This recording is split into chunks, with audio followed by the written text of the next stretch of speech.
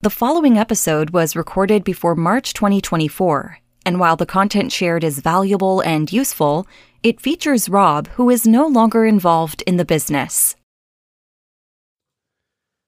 You're going to have 100 million people listen to your podcast, but then all you've got to do is get them to subscribe to your email list and you'll be a squillionaire by Christmas. That's what they said. That's what we thought, Rob, wasn't it? When we started our first podcast, we thought... Yeah, and it just didn't work. It just didn't work. Like, it was like, how we're going to do this? How we're going to get people from listeners and liking us and thinking we're quite nice to being on our email list and we can make sales to them, right? Yeah, indeed. Okay, so he ate 9 Kit Kats just yesterday. It's hypnotist Robert Temple. And he sneezes uncontrollably when he gets stressed, like 10 times in a row. It's the mind reader, Kennedy. Let's kick off the show.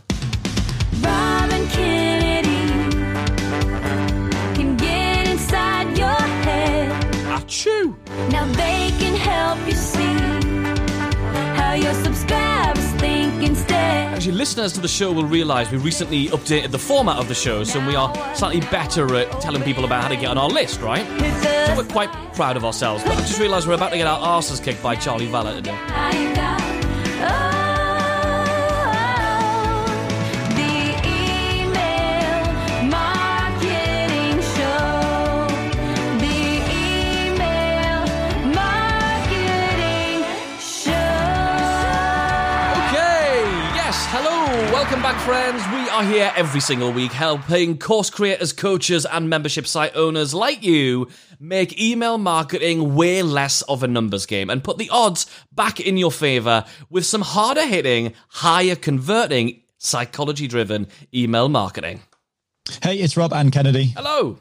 The email marketing heroes. And like we said, we've got Charley Valher here this week to talk about the right way to move podcast listeners into subscribers. Now, before we get into that, we would love to share something with you that will really help you to get those new subscribers who haven't bought anything yet, or those pesky ones who've been loitering around without giving you any cash, and turn them into customers in a really cool way. And it's just by running a flash sale, a 4 or 5 day campaign where you give them something cool at a discount or with a bonus. And we want to give you all of the emails so that you just fill in the blanks, send out those emails, and start making more sales from those new subscribers. So if you want to get the full campaign, just download it for free. Head over to theemailmarketingshow.com/flash sale. That's theemailmarketingshow.com/flash sale. There you go. It's lovely. I hope you enjoy that. Okay, Rob, tell us about our wonderful guest today.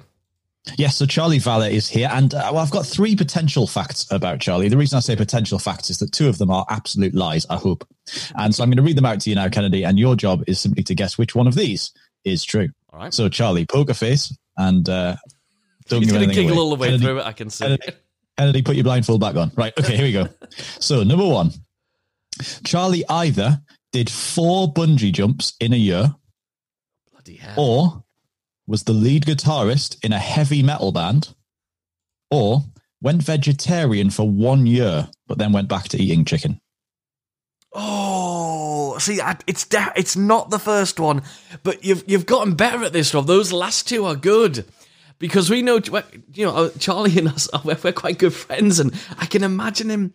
Would he be a vegetarian for a bit and then now like chicken? But I can imagine him being in a rock band, like a heavy metal-y rocky band. I can imagine. Charley, just turn upside down for a minute so you can imagine you doing a bungee jump. That might help. I'm going to go with you said guitarist, right? Yeah. I think he was the guitarist in a band. Charley, which one of those is true? Correct. I was the lead guitarist in a heavy metal band. There you go. Oh, I continue to get these right. I don't know how I'm doing it. Mind reader. You're cheating, that's why. Mind reader. Nailed it. Absolutely nailed it. Hey, Charley, welcome to the show. How's it going? Sensational. Very excited to be here. And once again, thank you for having me on. Oh, this is a real pleasure. It's a real pleasure. So you have a phenomenally successful agency producing podcasts, which means you get to not only see and hear and be observant of podcasts, but you get to be involved in the strategic growth of a lot of those podcasts, which means Do you know a lot of stuff that you've tried that hasn't worked, and you've seen some stuff that really does work? And one of the big keys, really, is getting people from being a listener into being in our world as a subscriber. And is that a thing that you think is viable these days? Can we genuinely get people to move from being in their car, running at the gym, where they don't have a device in their hand? It seems like a big leap, and we've always thought, that's quite difficult to get people to go from listening to being on your list. I mean, is it possible? Are we barking up the wrong tree? Well, I almost think about it in a different way. When you've mentioned some clear obstacles, like, someone's at the gym or running, I think of it, if someone gets on your list with those obstacles, they're probably someone you would want on your list. This isn't some clickbait, just join anything. This is someone who actually wants to hear from you. So I kind of look at this in the reverse and say, maybe this is the perfect intentional obstacle. Maybe this is what we should be thinking about, quality over quantity. Wow, so it's almost like, hey, do you want to be on my list? Run a marathon first, please. Absolutely. But can you imagine if you did that? Just how good your list would be. It might be small, but you'd have some dedicated people. You'd have some very dedicated people. Okay. So what we need to do is make a really long URL to give them. And if they can remember it, they deserve to be on your list. We can go through there are definitely some ways you can make it easier. But I do, to this day, find it absolutely fascinating when someone does have a podcast and yet they will make the URL almost impossible to spell, or words people commonly misspell, or have a hard URL to kind of get to. So there are some things you can do to make it harder than it should be. Yeah, like, valhermedia.com/category/2020/podcast/ the new one. Just remember that handy URL. I think you just nailed it. That's our latest resource. Head there right now. That's amazing. So we've got people listen to our podcast. First of all, shall we talk about when during a show we should be mentioning this, and then we can maybe go into some ideas of offers and how that all works. But when's the right time in a show? Is that too early? Is that too late? So it's really interesting. I'll kind of frame this up first, and then we'll go to that in itself. Like, we, as you mentioned, manage a lot of shows, and then I also have my own show, which gives me this really kind of unique view on podcasting. Now, overwhelmingly, I can see this as a universal law of podcasts, that email is actually where most of the sales are made. So for every show we deal with or work with, more sales are made from people that come from the podcast onto the email list and convert from there than directly on the show. So it's kind of like these are just like hand in hand. They work in such synergy. So I think it's a huge mistake in general to kind of ignore email if you have a podcast. So it has to be a part of the strategy, in my opinion. I'll blatantly call it that it's a must do if you have a podcast. You're kind of wasting a lot of your time. The second thing from there is like, well, bridging that gap and knowing the importance of it. The question becomes like, how? What are the most effective ways to do it, or what are the ways you can do it? Now, I had this really interesting insight when I was looking at our data, is that basically after 30 minutes, the drop-off rate of people listening becomes quite intense.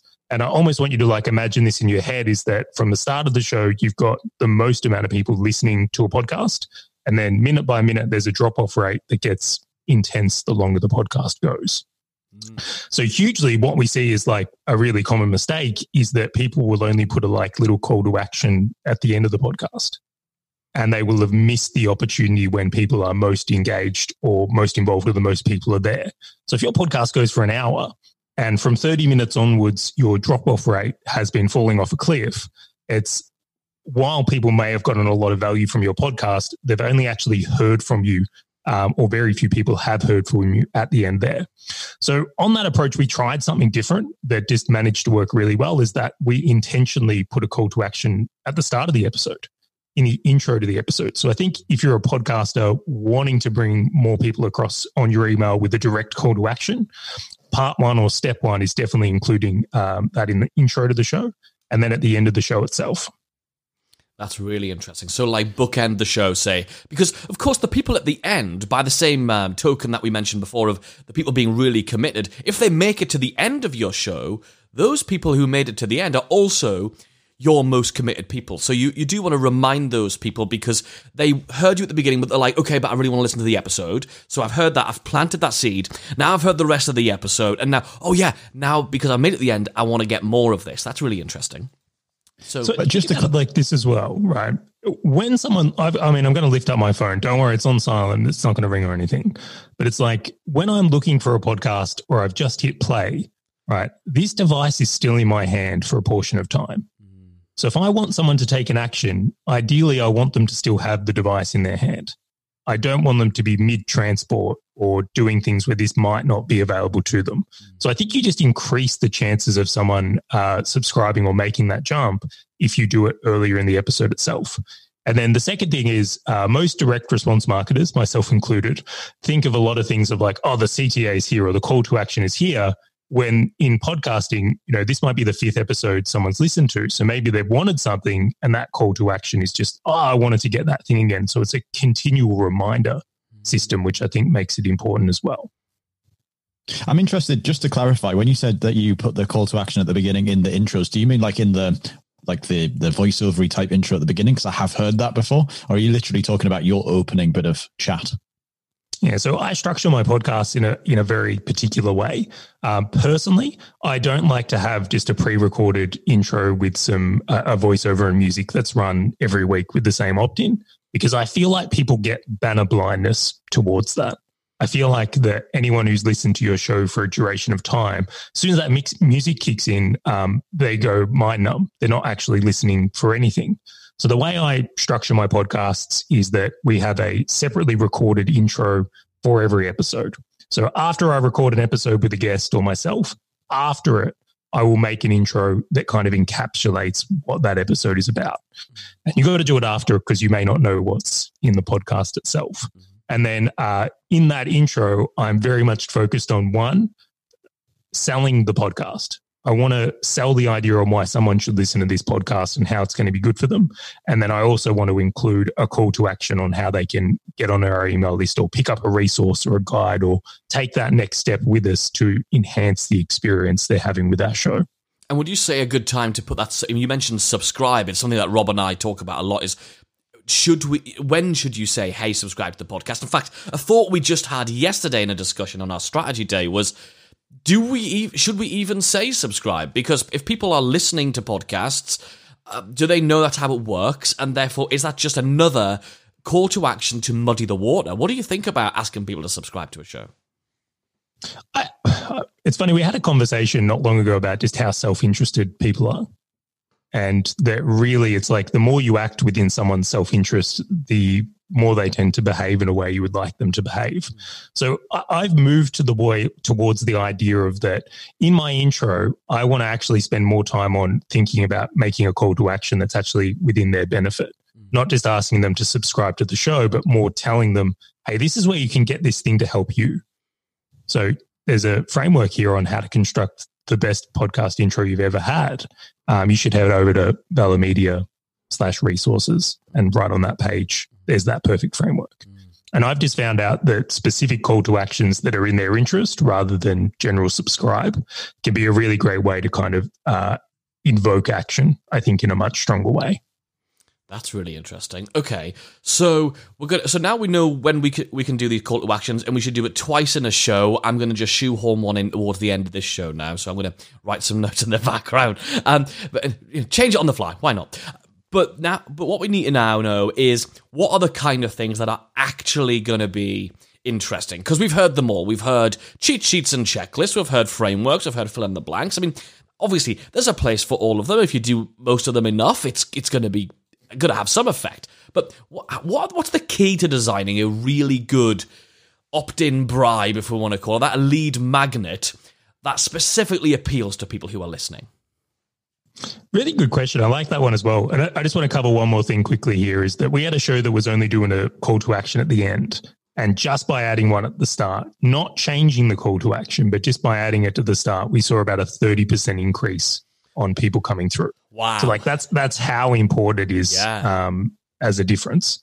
So I would kind of go like, just for a jump like that, that's a little easy win. But to your next point, it kind of becomes, well, what's the best way to like encourage people to make this jump, or what do we design from there? So I look at this in a bit of a way. And again, I'm very particular on like how I like my structure. I think everyone who has a podcast should have a resources page. I really think you want to house these under one comfortable URL that's easy to call out for obvious reasons that we've kind of giggled about before.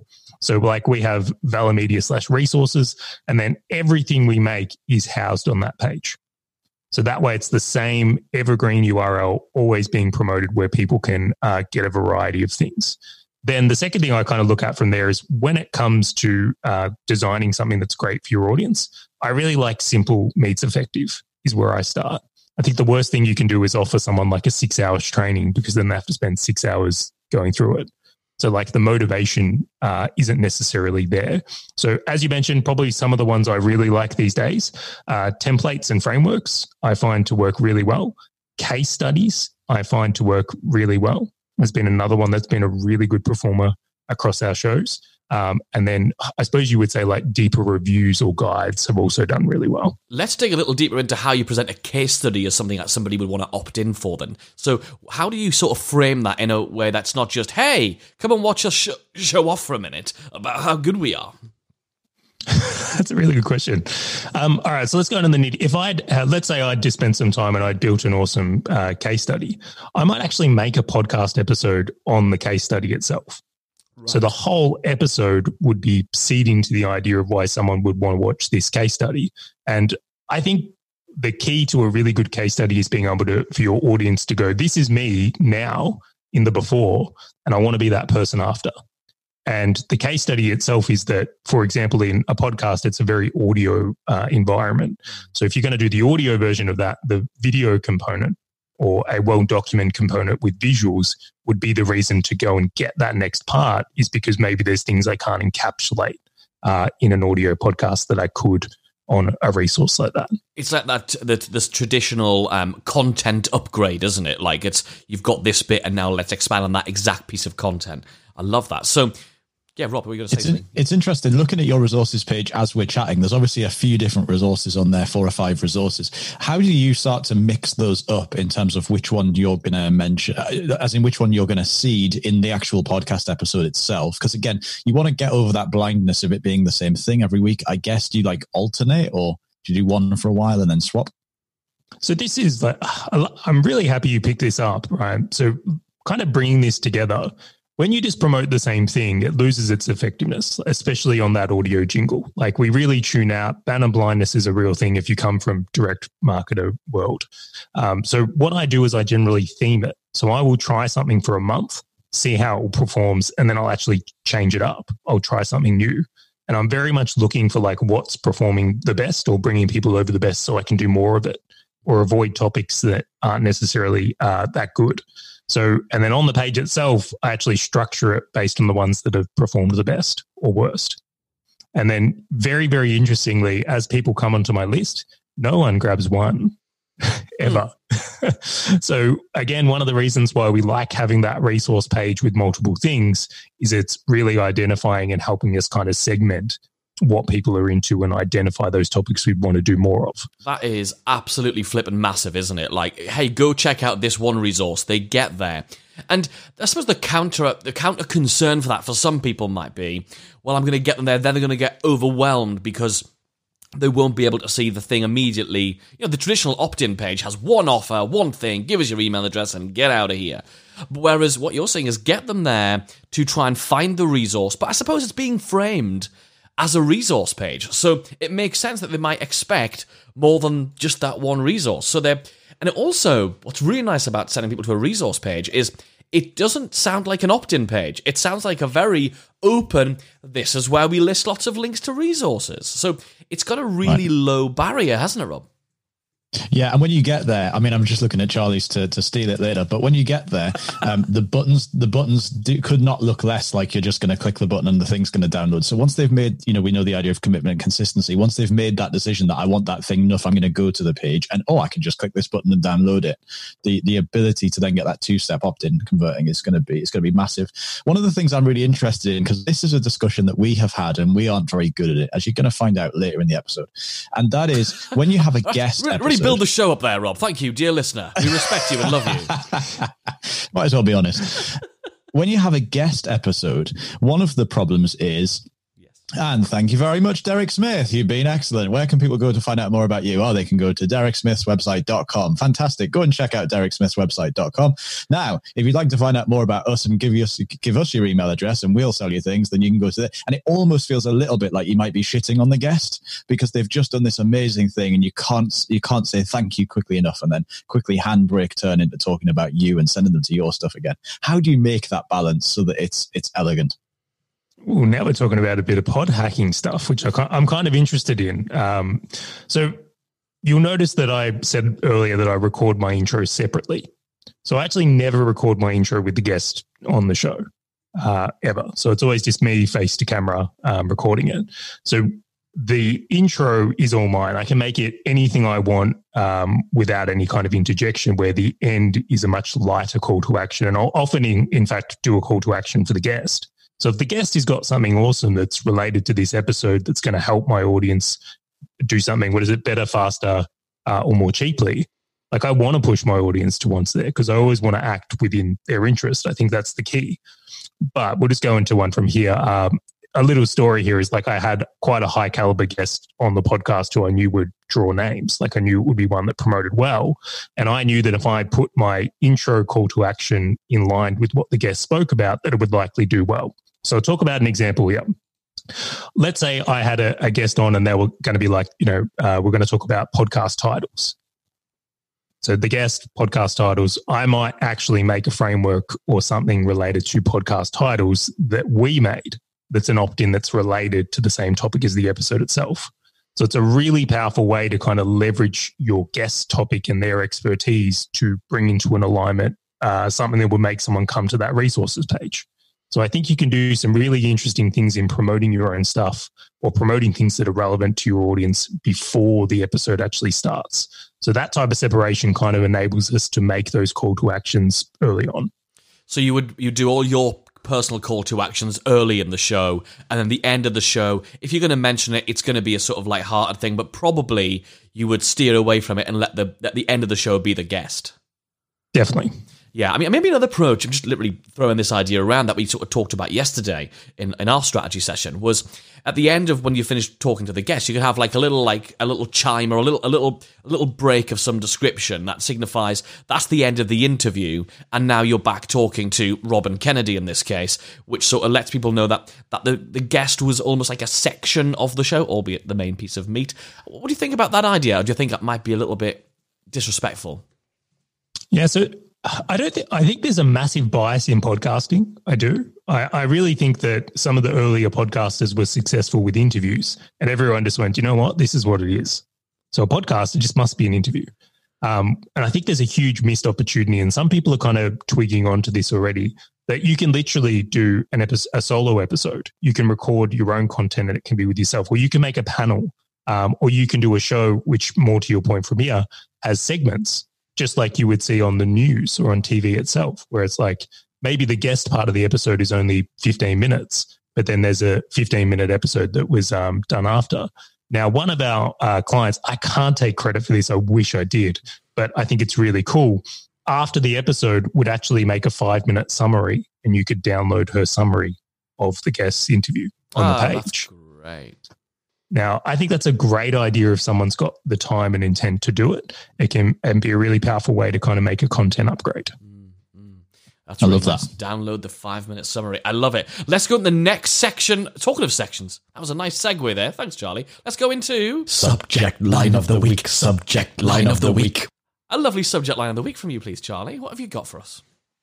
So this was my most successful subject line. It was, I regret spending 30 minutes listening to your podcast. Oh, my God. Oh, shit, that's brilliant. Okay, give us some context. Who the hell do you send that to? So I review a lot of podcasts, and I can only imagine for you guys that actually understand email. Like, you must get emails all the time and you're just like, oh, like, why did you do this? This is like, you're not an email marketer, you're a butcher. So I do a lot of podcast reviews, and there was a podcast that I listened to, and like I was actually like in outrage It's not often I am angry after listening to a podcast. So that just came out of me. And I wrote this email basically dissecting why I regretted it so much. And I just sent this to my entire list from the premise of like, don't do this. It's like, you're an oxygen thief if you're doing this. Like you are stealing people's time. It was that bad. What was so hilarious on the back of that, though, was that I sent that to the list and the amount of people who thought it was them was crazy. So I've never had so many replies and kind of reach outs from people going, was this me? And I realized on the back of this that I was actually onto something. So this subject line actually turned into a discovery of like how all podcasters are very, very self-conscious of their content, and it opened up a whole sphere. But that was the subject line. And loads of podcasts that you can help. Absolutely. I love it. That's this week's Subject line of the week. Subject line of the week. Now, Charlie, if people want to find out more about you, maybe grab some resources, tell us, is there somewhere where they can go and do that? Where should people go and find out more about you? I might have a page for this. No, joking. So Valher Media /resources. We have all our podcasting guides and frameworks up on that one. And then Valher Media /podcast. You can tune into the podcast itself, the business of podcasting. We talk all about a lot of the stuff related to how to make a podcast great. And it is great. I mean, it's one of my favorite shows. I do tune in, and it's how many times is it? Twice a week or once a week you release? I can never remember what your schedule is. Just once a week, I do my show. I love it. I love it. Great stuff. Well, thank you so much, Charlie, for being on the show. Absolutely love it. If you haven't already, make sure you smash the subscribe button to continue listening to this. And we've got another great guest, another couple of weeks' time. Robert, I'll be back next week for another bit of blather. Say goodbye, Robert. Goodbye.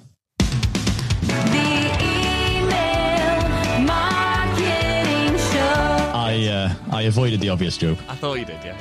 I know. It's not like you.